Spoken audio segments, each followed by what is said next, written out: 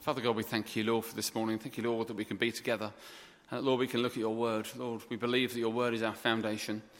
The Lord, our foundation for our understanding and knowledge is, Lord, when your word is illuminated to us by the power of your Holy Spirit. And so we pray, Lord, that as we look at this story of Mary and Martha in a moment, that, Lord, your Spirit will just reveal to us the truths that we need to be reminded of this morning, or perhaps even learn for the very first time. Father God, may we look at your word and break out of ourselves a bit more, to shed the bits of us, Lord, that aren't in your plan, that aren't in your design. And Lord, those hurts and those pains that we carry with us, may we even begin to shed them as well, we pray. Father, we thank you for your word and the wonderful things your son Jesus did in the New Testament and that happened in the Old Testament as well. And we thank you, Lord, for that story of Mary and Martha. Lord, it isn't just a nice religious story written down, Lord, to teach a moral point. That's a real moment in history, a real historical moment when your son opened the tomb and raised a man back to life. And we pray, Lord, that we would come to your word knowing that these things are certain, these things are real, and these things are life-changing. And I pray, Lord, that my own words would honour you in everything, that every single one of us would hear what we need to hear this morning, even if it's unsaid. And we ask this in Jesus' name. Amen. So I remember the day well. I remember it like it was yesterday. We just finished our regular-ish camping trip to the exotic campsite in Roydon. When I was growing up, my friends went on exotic holidays. I went camping in Roydon. Who'd have thought I'd be working just down the road from Roydon campsite? And like most days at that age, I guess I was about 6, I had my favourite teddy bear with me most of the time, Richard. I know who has a Richard for the name of a teddy bear. In fact, it wasn't even a teddy bear, it was a glove puppet. A glove puppet called Richard was my favourite thing at the age of 6. Maybe 17. Anyway, 7. So we were packed up. I say we, my mum and dad packed up. And then we got ready. And of course, being a good, responsible 6-year-old, I needed to go to the toilet before we left. And so I took Richard with me, the glove puppet, like this. Anyway, I went to the toilet, and I placed Richard by the sink. Went to the toilet. Anyway, and then I washed my hands. That's important for you to know. I always wash my hands. And then we got in the car, and we drove off. And it was only halfway home that I realised I'd left Richard in the toilet. I'm not going to cry, but I promised myself. And it's funny now, but at the time, I felt real pain. I felt real anger, and I actually felt a sense of loss over this ridiculous glove puppet called Richard. For the next 3 weeks, we want to look at brokenness. I want to look at Jesus and the broken will be our title. And I want to think this morning about that story of Mary and Martha and the death of their brother Lazarus. They were suffering, obviously, a much greater loss as they lost their brother Lazarus after a short illness. But I wanted to start with that story about my glove puppet called Richard, not to undermine the story we're about to tell of Mary and Martha, but actually to say this morning when we talk of Mary and Martha, we're using their story as our base. But I want to talk about loss in a wider sense, because it isn't just a loss of a loved one to death that hurts, is it? People lose all sorts of things. People experience loss in all sorts of different areas. And yes, even a child losing a stuffed toy can be a significant moment if not dealt with correctly. And so the reason I want to look at Jesus and the broken for the next 3 weeks is because it strikes me that every single one of us in this room this morning and those who will be with us next week and the week after all know loss one way or another. All of us have lost something or someone. All of us have been without something we would long and probably give our right arm to get back. And it strikes me that most human beings become very quickly experts in baggage handling. We all pick up baggage when we lose and we experience loss and pain, and we become excellent baggage handlers. In fact, some of us become proficient in neatly packaging our hurts and our pains and our losses so well, so tightly in our luggage that we've managed to convince others and even ourselves that I am fine. If there's ever a phrase that should be banned from every language in heaven and earth, it's the phrase, I am fine. What a terrible description of how you should be. God doesn't want you to be fine. He wants you to be amazing. He wants you to be well. He wants you to be healthy and healed and blessed. Fine is a halfway house. It isn't living to the full. So we package our problems so well that we convince everyone around us and even ourselves that we haven't got any problems that we're carrying around. But the problem with hiding our pain is it does always catch up with us at some point. Just like the comically overpacked suitcase that if you don't put it down correctly will explode in your face at some point. I've got a picture of an exploding suitcase? No, fair enough. I tried to get a GIF.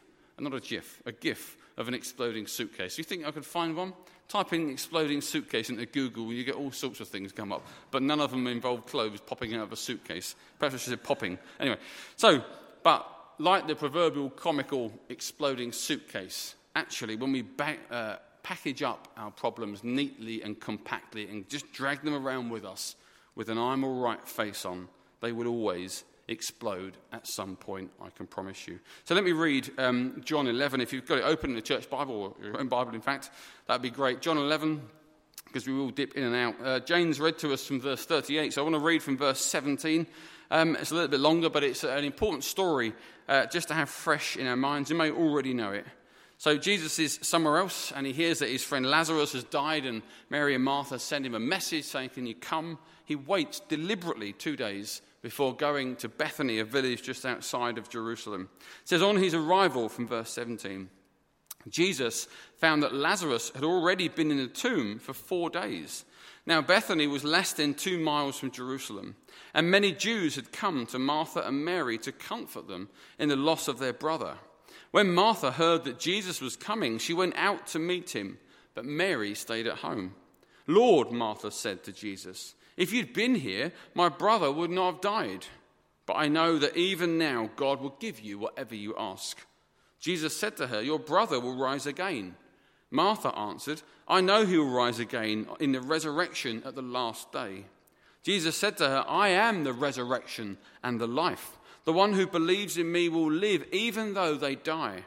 And whoever lives by believing in me will never die. Do you believe this? Yes, Lord, she replied, I believe that you are the Messiah, the Son of God, who is to come into the world. After she had said this, she went back and called her sister Mary aside. The teacher is here, she said, and is asking for you. When Mary heard this, she got up quickly and went to him. Now Jesus had not yet entered the village, but was stood at the place where Martha had met him. When the Jews who had been with Mary in the house comforting her noticed how quickly she got up and went out, they followed her, supposing she was going to the tomb to mourn there. When Mary reached the place where Jesus was and saw him, she fell at his feet and said, Lord, if you'd been here, my brother would not have died. When Jesus saw her weeping and the Jews who had come along with her also weeping, he was deeply moved in spirit and troubled. Where have you laid him? He asked. Come and see, Lord, they replied. Jesus wept. Then the Jews said, see how he loved him. But some of them said, could not he who opened the eyes of the blind man have kept this man from dying?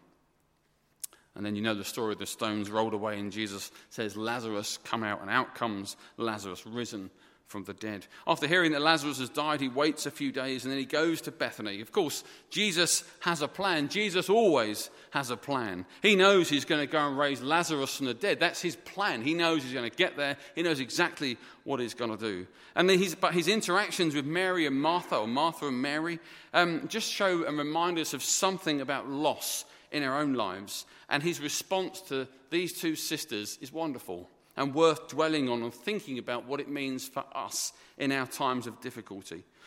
First, it's worth saying, though, isn't it, that loss comes in many different shapes and sizes. Of course, from this story, the main loss is the loss of a loved one. And many people here know what it means to lose someone close, to lose someone dear to them. And that is perhaps one of the most painful experiences a person can go through. And it takes many, many, many, many years to come to terms with it and process that grief. And you needn't think that you need to be over it quickly or even pretend you're over it quickly. It takes a long time to deal with the loss of someone close to you. But there are other things that give us that experience of loss. You can have a loss in your financial situation. You can find yourself made redundant or having to change job for one reason or another, and that can change your finances. Perhaps you lose some of your pension due to a change in policy or economics, or a company goes bust. But a change in finance can lead to a sense of loss. Suddenly you can't do the things you want to do anymore. Suddenly you can't have the holiday with the kids that you look forward to and you long for, and perhaps it's just days out here and there. And you can't actually do some of the things you want. You've got to live differently. You're limited. And that can have a real sense of loss in people's lives. A change of property, a loss of property. Perhaps there's a fire, or maybe you're repossessed, or a landlord kicks you out. A change in property can have that sense of loss. That was home, that was memories, that's where my children took their first steps. That's where we spent our first few years of marriage, and now we live here, and here's rubbish, because here isn't home. That's home, this is never going to be home. And that can be real loss, a real painful thing to go through. We can experience loss when we have a change in our physical and mental capacities, when we're no longer able physically to do the things we once did. Perhaps we have an accident or an illness, or have a condition of some form. And we watch other people charging here, there, and everywhere, and we think, I can't do that anymore. I want to do that, but I can't. And that can have a real sense of grief and loss. Same with the ability to think and control how we feel. That can do that as well. Sometimes age is a real difficult time for people, isn't it? Suddenly you're no longer 21, although you may feel it. Suddenly you are the age you are, and your body suddenly lets you know. And you can't do all those things you long to do. Even the simplest of tasks become a bit frightening, because you think, well, what happens if I fall or I trip or I hurt myself? Will I be able to care for myself again? That can lead to a real sense of loss. But there are other sorts of loss. There's the loss associated with not achieving something you've been passionate about, like a lifelong dream. Maybe at school you thought, by the time I'm 30, I'm going to do this. By the time I'm 50, I'm going to do this. And then that keeps getting 10 years later and later and later. You've pursued something, and either you've failed at it, or you've mucked it up, or you've made an unwise decision, or it's just not happened. You can feel loss. You can feel grief over a missed opportunity, or not fulfilling that lifelong dream. Never quite getting it. A loss of a relationship can be a real sense of grief. Things break. People let us down. We let people down. Sometimes circumstances change relationships. Maybe it's a loss of a child leaving for university or getting married. That also can lead us to a real sense of loss. There are losses that we experience that are just part of life. The death of elderly parents, downsizing our houses as we get older, leaving our jobs, retiring, are all regular losses that we all go through, but are no less painful if not dealt with correctly. But there are also losses that no one else sees you having, but you perceive that you have. For example, you may perceive that your parents loved your brother or sister more than you, and that's a sense of loss, but no one else probably knows you feel that way. There are losses that we expect, and of course there are sadly those losses that come unexpectedly, out of the blue, and take a lifetime to get over. And I wonder this morning, what's in your suitcase? What's in my suitcase? I wonder, have you neatly packed up your losses and your feelings of hurt and trouble? Have you packed them so neatly, so tightly that you know they could burst at any moment? Are you pretending to the world that you're fine when in fact you're not? It will catch up with you. Are you over it? Have you dealt with that sense of loss, or have you just become an excellent baggage handler? So loss affects us differently as well, affects us greatly. Feelings of loss can show themselves in a number of ways. C.S. Lewis said this about grief. He said, "No one ever told me that grief felt so much like fear." We know that loss can make us feel all sorts of things, can make us feel detached from others and reality, can make us feel angry, can make us feel fearful, can make us anxious and suddenly worry about every little thing, whereas once we never did in the past. There are also physical side effects for things like loss and grief. It can make us unwell. We speak of being broken when we feel lost, don't we? And actually, sometimes we think, can we ever be put back together? And so in John chapter 11, as Jesus enters Bethany, a little village just outside of Jerusalem, Martha goes to him first, and you can actually almost feel her pain. In verse 17. So in verse 17, as she goes to Jesus, verse 21, she says, "Lord, if you'd been here, My brother would not have died. You can feel her pain, can't you? If only you'd come sooner. If only you'd been here. If you were here, he wouldn't die. I wouldn't feel like this. This wouldn't hurt. And then later on, Jesus would call her sister Mary, and she would get up off the floor in their house, and she would go to Jesus, and she would say word for word the same thing. Lord, if you'd been here, my brother would not have died. And whilst I don't think they're angry with Jesus, I don't think they're annoyed with him, I think they're confused. I think they're feeling a sense of regret, a sense of what if? Almost, why weren't you here? You love us, we're your friends. Why weren't you here? Couldn't you have been here? Couldn't you have come 5 days ago and just stopped him dying? Couldn't you have done? Of course you could have done. And often when we go through loss, isn't that the question we ask? We say, why? We say, Lord, I'm confused. This hurts. You're in charge and you love me, so why am I going through this? I don't understand. And I think that's a totally okay question to ask. I think it's totally okay to say to God, why? A lot of Christians feel they're not allowed to ask that question. Somehow it's faithless. No, it isn't. It's human. And God has made you vulnerable. So you're able to ask God your vulnerable questions. In verse 20, we see this loss has made Mary crash. Martha goes off to see Jesus, but it says Mary stayed at home. I'm told that in the first century, one of the ways people grieved in this situation was they would literally just sit on the floor in the kitchen, so I'm told, and for about a week, people would come from all over the family and the village, and they would feed them and they would care for them, but they would just crash to the floor, and that would be where they sat for about a week. And that's how she's feeling. She's crashed, she's come down. And let's not forget, as Martha reminded us face to face a moment ago, they haven't just lost a brother, have they? They've lost the head of their family in first century terms. The man was the head of the family. He was the breadwinner. He was their protector. Without him, they're vulnerable. They're alone. They're without their financial support. They haven't just lost a brother. They've lost a whole life. And loss can lead to more loss, can't it? Can lead to associated losses. And actually, sometimes when someone goes through loss, the best way to care for them is to deal with some of those associated losses. Someone gets made redundant. It's good to go around and put an arm around them, but maybe we could think this person probably feels useless. Perhaps I could ask them to help with something. Or maybe we could help to pay for the school uniform, or whatever it might be. The associated losses can cause more anxiety, I guess, sometimes, than the loss itself. Other effects of loss are crying. In verse 33, it says, when Jesus saw her weeping, and the Jews who had come along with her also weeping, he was deeply moved in spirit and troubled. Our loss often leads to tears, doesn't it? Our emotions spill out. I know people who have cried in the strangest of places. One little tiny thing suddenly brings back a lifetime of memories, and out it all comes. We cry. It's okay to cry. And alongside tears, the effect of loss is anger. Mary and Martha aren't angry with Jesus, but the community are. It says in verse 17, some said, could not he who opened the eyes of the blind man have kept this man from dying? They're confused. Well, why couldn't you come and raise Lazarus from the dead? The crowd are thinking, well, why didn't he?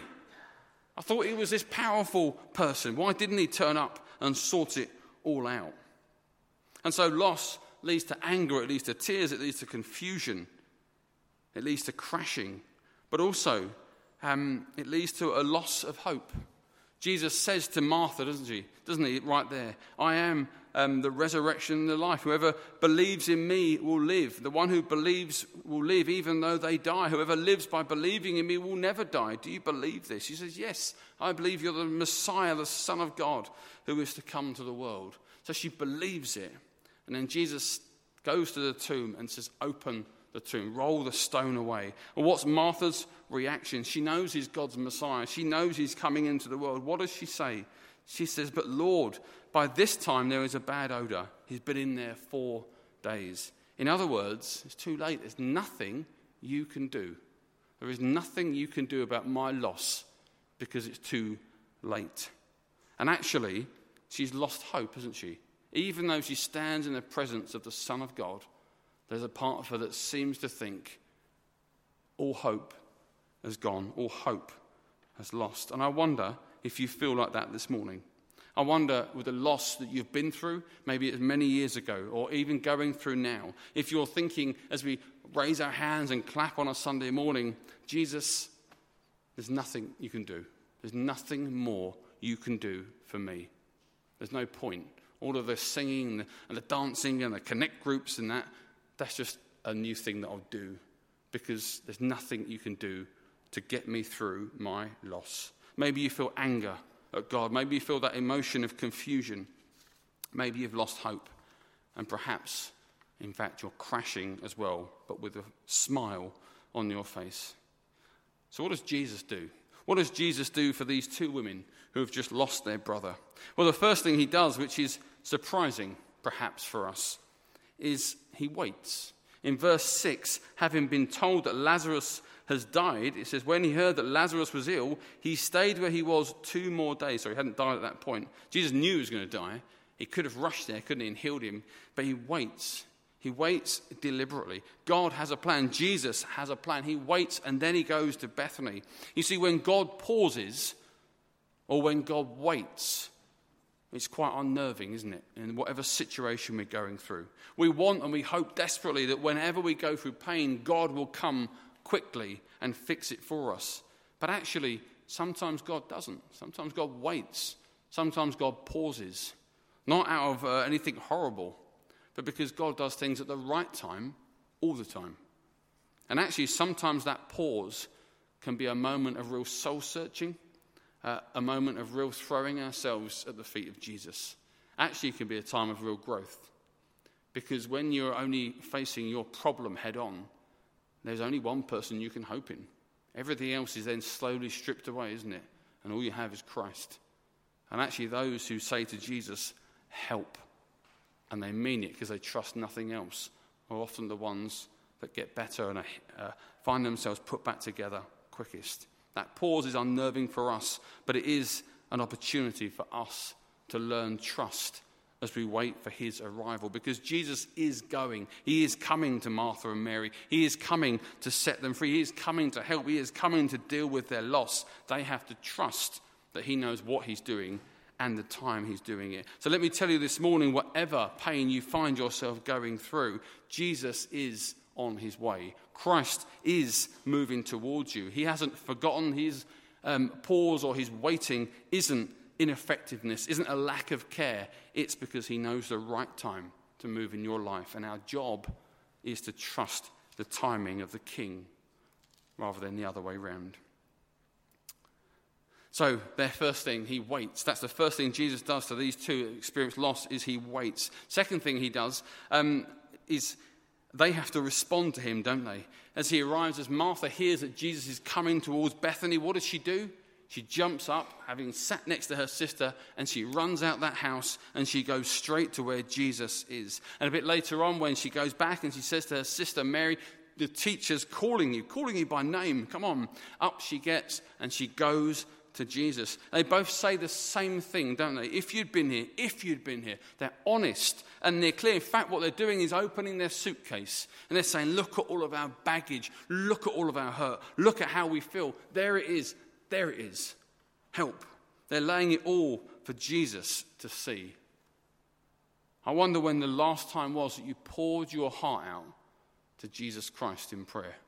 I wonder when the last time was you cried and you wept for what you're going through. It doesn't have to be publicly, although it doesn't actually matter. It doesn't matter at all if you cry publicly. But when was the last time you just said, Lord, look, that hurts. This is how I feel. And hold it all up. This is how I'm feeling. Because some people never deal with their loss, ever. And they never find the healing that God offers to them. They open their suitcase and let Jesus see the contents. We can be honest, can't we? We can say, Lord, I'm confused about your plan. I'm confused about your will. It hurts. Please help. When was the last time you did that? When was the last time you did that? It's so sad to see so many people wear an I'm okay mask. But what's even more tragic is that I'm convinced some people wear an I'm okay mask, not just in front of other human beings, but in front of God himself. As if I can convince him that I'm fine when he knows me inside out, back to front. The Bible is littered with people who have been through tragedy and who shake their fists at heaven and ask why, and ask what's happening, why is it like this? And the best thing I ever heard someone say on this topic was that God can handle your honesty. God can handle your honesty. So as they come to Jesus and share their pain, Jesus does four things that I think we should try and remember this morning. The first thing he does is point to a greater truth. It's interesting as she says, if you'd been here, my brother wouldn't have died. And in verse 20, what does Jesus say? He doesn't say, don't worry, in a minute, or in about 30 seconds, I'm going to do this. It's all going to be fine. No, he says, I am the resurrection and the life. He says in verse 23, your brother will rise again. She immediately thinks of the last day, the day of the Lord, when the dead and the living will stand before the King of Kings, and the dead in Christ will rise first, 1 Thessalonians 4. And of course, he is talking about that. He is talking about the end of time when the resurrection of the dead will take place. But he's going to do it sooner as well. And actually, I think if you're suffering loss, you need to hear what the Bible has said about loss in the greater scheme of things. There isn't a problem or a pain that we suffer on this earth that there isn't a complementary promise of God to match it.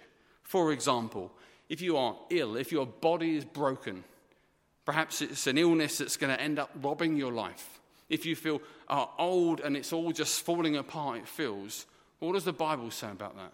Does it say despair about your physical body? And it doesn't.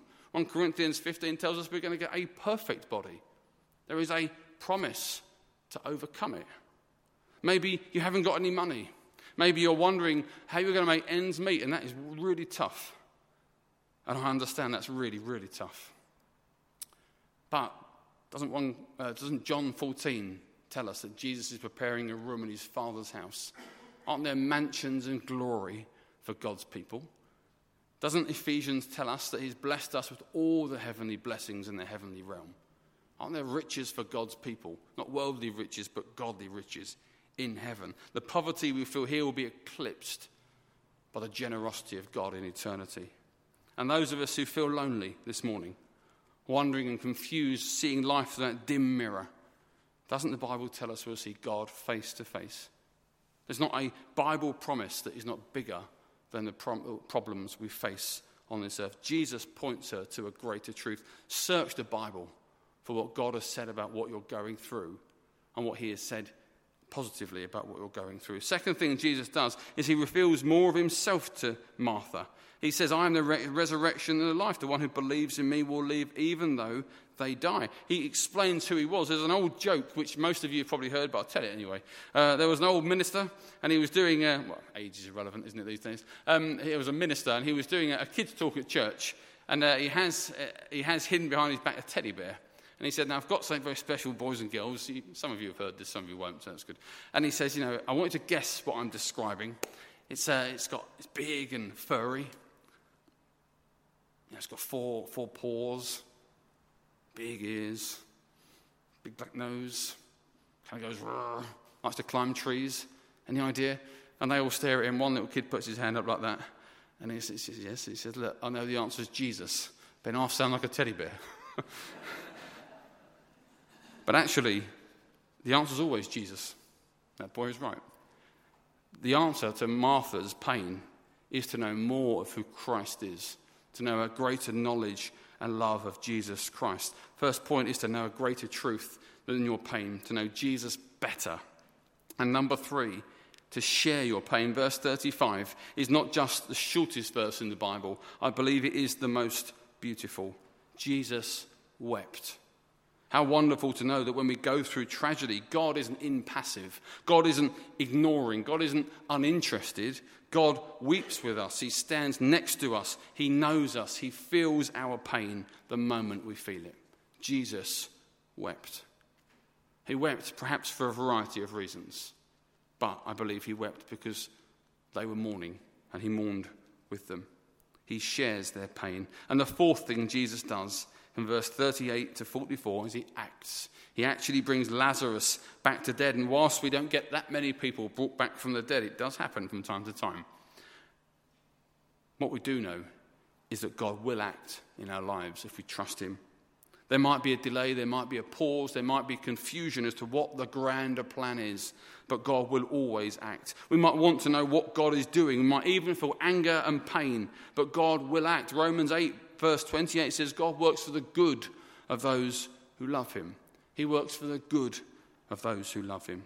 God will work in your life if you experience loss, if you hand that loss over to him, if you stand there with your suitcase wide open and say, this is how I feel, this is what I don't get, this is how weak I am, help me. If you do that, if you pour your heart out, if you let Jesus see it all, if you let him take it all, if you let him pick up your baggage and you just hold on to him, I guarantee you it will not hurt any less in the short term, but he will be able to take that loss and heal it. He will even be able to take that loss and use it for his own glory, as he does in this story. He will even be able to remake you, remold you, rebuild you, heal you, stand you up stronger than you were before, because it will be him that stood you up. It's him that's remade you, him that has reformed you. And if you don't believe me, I can point you to many, many people that have been through some terrible things and who have trusted Jesus Christ with their loss, and he has stood them up and healed them. And so let me end with the words of Martha a moment ago. What's your advice to those people going through difficult times? Go to Jesus. Go to Jesus. This morning, go to Jesus. Open it all up. Let it all out, perhaps for the very first time. Because he is coming. He is here. He is the King of Kings. He is the resurrection and the life. And he is your only hope. And he is the only one that can rebuild you. The only one that can remake you. The only one that can heal you or forgive you or bless you. Let me just pray. Father God, we just lift up, Lord, this story to you, this account, Lord, of Martha and Mary, Lord, the death of Lazarus. And we thank you, Lord, for all that it teaches. And Lord, so we stand before you knowing that we are people that experience loss, people that experience great pain. And Lord, we know that that is part of living in this world. Lord, that we're never going to experience it. We will have trouble, the Bible says. Lord, this world is broken. Lord, there are evil people in it. We sometimes act and do things that are sinful ourselves and make terrible decisions. And yet, Lord, Jesus is the way, the truth, and the life. So, Lord, we come to you through him. We come to healing through him. We come to faith through him. We come to life through him. He is the one only able to give us peace that passes understanding. And so, Father, I pray for any here who are experiencing loss, that, Lord, they wouldn't make the mistake of thinking they can put a brave face on it or process it themselves, that they would be like Martha and Mary and get up and run to you and be honest and clear. And I pray for healing for all those who need it this morning. In Jesus' name, amen.